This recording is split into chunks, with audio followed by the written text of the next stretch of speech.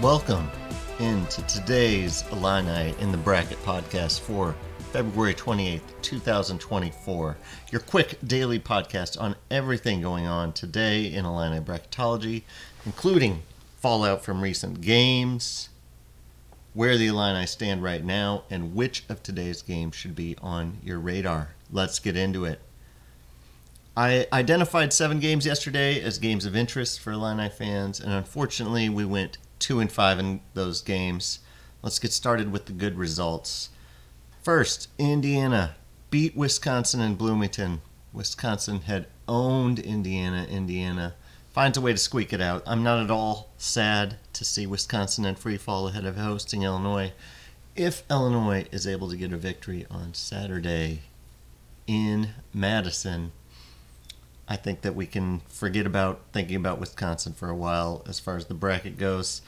Moving on. BYU went into Fog Allen and beat Kansas. I identified this as a good result in the hopes that Illinois could pass Kansas, and also just acknowledging that, moving around on the 4 or 5, I don't really care about. What I want to do is move into a 3 seed or better. So for moving into a 3 seed, we need to surpass some of the teams already there, such as Kansas, which will be difficult. Kansas will have to drop some more games. So this is like the first step in that, but also this victory by BYU in Fog Allen pushes BYU up into the conversation with Illinois, so it also adds another competitor. So that part is not great, but we'll have to see how things shake out going forward. There were several bad results, including teams that avoided bad losses. Dayton beat Davidson. San Diego State and Utah State both won their games. Those all would have been bad losses for those teams, and instead they picked up victories. I think all 3 of those teams are currently behind Illinois. San Diego State's the only one that's a little iffy. They're right there next to them, one way or the other. Also, Clemson was able to beat Pitt. They continue to have a solid resume. Clemson, another team kind of right there with San Diego State, is now pulled ahead of Wisconsin, I would say, kind of right there on that 4-5 line.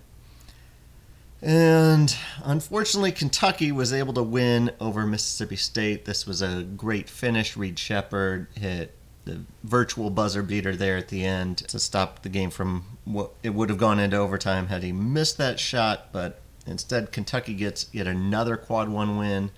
So on the bracket reveal show, Kentucky had not even been mentioned in the top 4 seeds, and wasn't mentioned also by the committee chair as a team also being considered. Since then, they've won 3 quad 1 games. Last night against Mississippi State was a quad 1 game, and their games against Alabama and Auburn are high quad 1 games. They did have the quad 2 loss at LSU in there, but I have to think that they've jumped Illinois going forward. Let's move on to where we are right now. So bracket matrix hasn't been updated, and usually it lags a bit behind adjusting to results anyway, but Illinois is still the last 4 seed, and I think that's about right. As I just discussed, since the top 4 seed reveal, Kentucky has probably passed Illinois. Creighton also probably passed Illinois with that big victory over UConn. Possibly Illinois has passed San Diego State. I think they're kind of neck and neck. So they're right on that last 4, first 5 line in my mind, which is, I'll take it considering where Illinois used to be many years ago, but right now that's not what I'm looking for. I would love the 3 seed. Also now, as mentioned, BYU is in the mix. And I'm trying to think of what other teams are kind of getting themselves in the mix. Wisconsin's kind of playing themselves out. Dayton is still hanging around. And I think those are the main contenders besides what we've talked about already. Bottom line is that Illinois does not have a great resume at the top. Their best wins are, I would say, a home game against Michigan State and the neutral against Florida Atlantic. Neither of those games is looking, spectacular at the moment. They have road wins at Maryland and Ohio State. I mean, those are their best road wins. They'll have chances to add to that coming up, but right now, really the only game, especially with Wisconsin and free fall, the only game that is going to get anyone's attention would be beating Purdue. That would be a great headline win for their resume, and we'll see what happens there in a week. But for right now, just the top of Illinois' resume looks ugly. The middle part and the bottom, those are fine, but the top just doesn't have anything that looks super exciting. It's pretty bland, which is 4-seed recipe. Let's get to the games to keep an eye on for tonight. At 6 p.m., we have Auburn at Tennessee on ESPN2. Auburn is currently projected as around a 3-seed. Tennessee is projected as a 2, kind of in the hunt for that last number 1 spot. We're definitely rooting for Tennessee to beat Auburn. Again, a loss here by Auburn isn't going to really hurt them, but a win would, this is a direct result they can compare to Illinois. Auburn would have gone into Tennessee and won. Illinois obviously went into Tennessee in December and got beat. So this game, 6 p.m., ESPN2, we're rooting for Tennessee. Also at 6 p.m., this time on ACC Network, Louisville at Duke. I don't have much hope for Louisville to win at Cameron Indoor. I think Duke is a 20-plus point favorite in this one, but you never know. College basketball, crazy things happen. Maybe Sky Clark goes crazy. So we're rooting big time for Louisville to beat Duke. That would put a bad loss on Duke's resume and perhaps move them back to the 4-seed conversation. So let's get Duke out of there. At 7 p.m., we've got Oklahoma taking on Iowa State. This is another Big 12 game on ESPN+. Iowa State, again, is one of these teams around the 3-4 seed line. Oklahoma is 40th in the net, so a loss here at home I think would be a quad 2 loss for Iowa State. Iowa State's been terrific at home. I expect them to win this game at home, but who knows what happens, so we're rooting for Oklahoma there, trying to catch up to Iowa State a little bit. Also at 7 on the SEC network, we have South Carolina at Texas A&M. South Carolina is projected, several slots below Illinois right now, but I think this game at Texas A&M would be a quad 1 game. South Carolina still only has 5 losses. Yeah, they racked up a lot of wins against the lower part of their resume. They do have a win against Tennessee, which is, again, way better than anything Illinois has. Let's just get rid of South Carolina if they can. They are not great in the metrics. They're down around in the 40s, I think, in KenPom. So hopefully they start playing more to their ratings. They do, of course, have Benjamin Bosman's Verdonk on their team, and I will personally root for him, but let's hope for a loss for South Carolina. At 8 p.m., first, we've all obviously got Minnesota at Illinois on Big Ten Network. We'll talk about that more in a bit. We've also got Seton Hall at Creighton on FS1.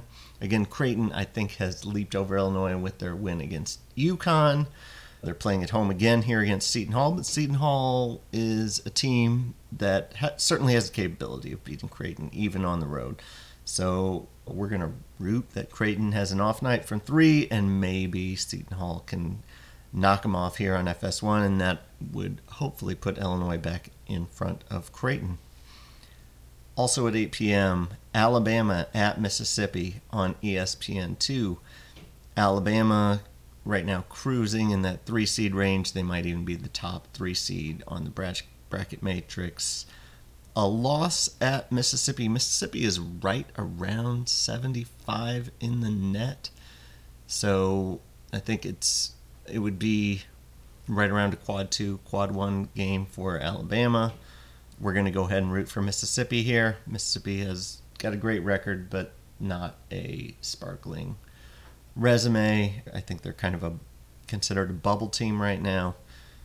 We're definitely rooting for Alabama to take on another loss. And at 9 p.m., Arizona at Arizona State. I don't expect Illinois to be able to overtake Arizona, but there's no harm in rooting for Arizona State here. So go ahead, go Arizona State. Maybe Arizona collapses and Illinois can somehow move past them when everything shakes out in a couple weeks here. Let's move on to the Illinois game preview. Minnesota, not actually that bad this year. Since February 1st, Minnesota is 35th in Torvik, while Illinois is 24th. So that's a pretty slight difference. Illinois does have the home court advantage, but I think right now Illinois is an 11-point favorite, and that feels a touch high given how these teams have been playing recently.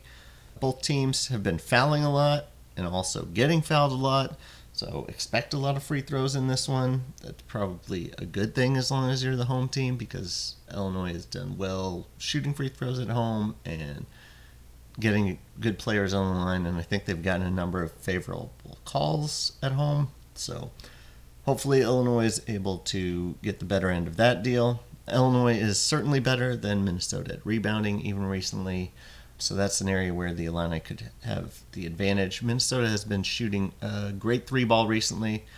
They've had a really solid run of offensive play up until the Nebraska game, which was their last game. They just got smoked against Nebraska. Nebraska jumped all over them, didn't let them up. That's probably the worst game that Minnesota has played since early in the season when they were still figuring it out.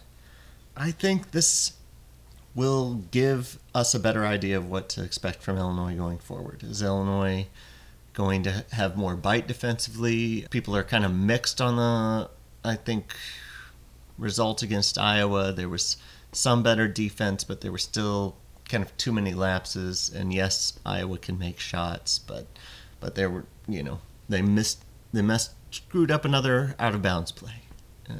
I don't know how this keeps happening. So let's wait and see. I think this game will really give us a good idea what to expect after this game. I'll feel more confident either way, whether if Illinois doesn't get their act together defensively, I'll kind of feel like, it's just not going to happen for them this year. If they're able to start figuring things out more, then maybe I'll have some confidence they can round into the type of team that we're all hoping that they can become heading into March. I'm going to go ahead and predict an 86-80 victory for the Illini, which I will take, but I am definitely hoping for a larger victory. One more note to add, Minnesota is, I think, 77th or 78th in the net. So as of right now, this is a Q3 game. Although if Illinois manages to lose it, I expect Minnesota to move up actually into Q2, but just don't mess around. Don't lose it. Keep them in Q3. That's fine. Illinois will have multiple Q1 opportunities coming up in the next week and a half. That's all for today. Thank you for listening to Illini in the Bracket. Please give us a quick 5-star review if you like what I'm doing here. I'm very appreciative of it. And we'll be back tomorrow with another episode.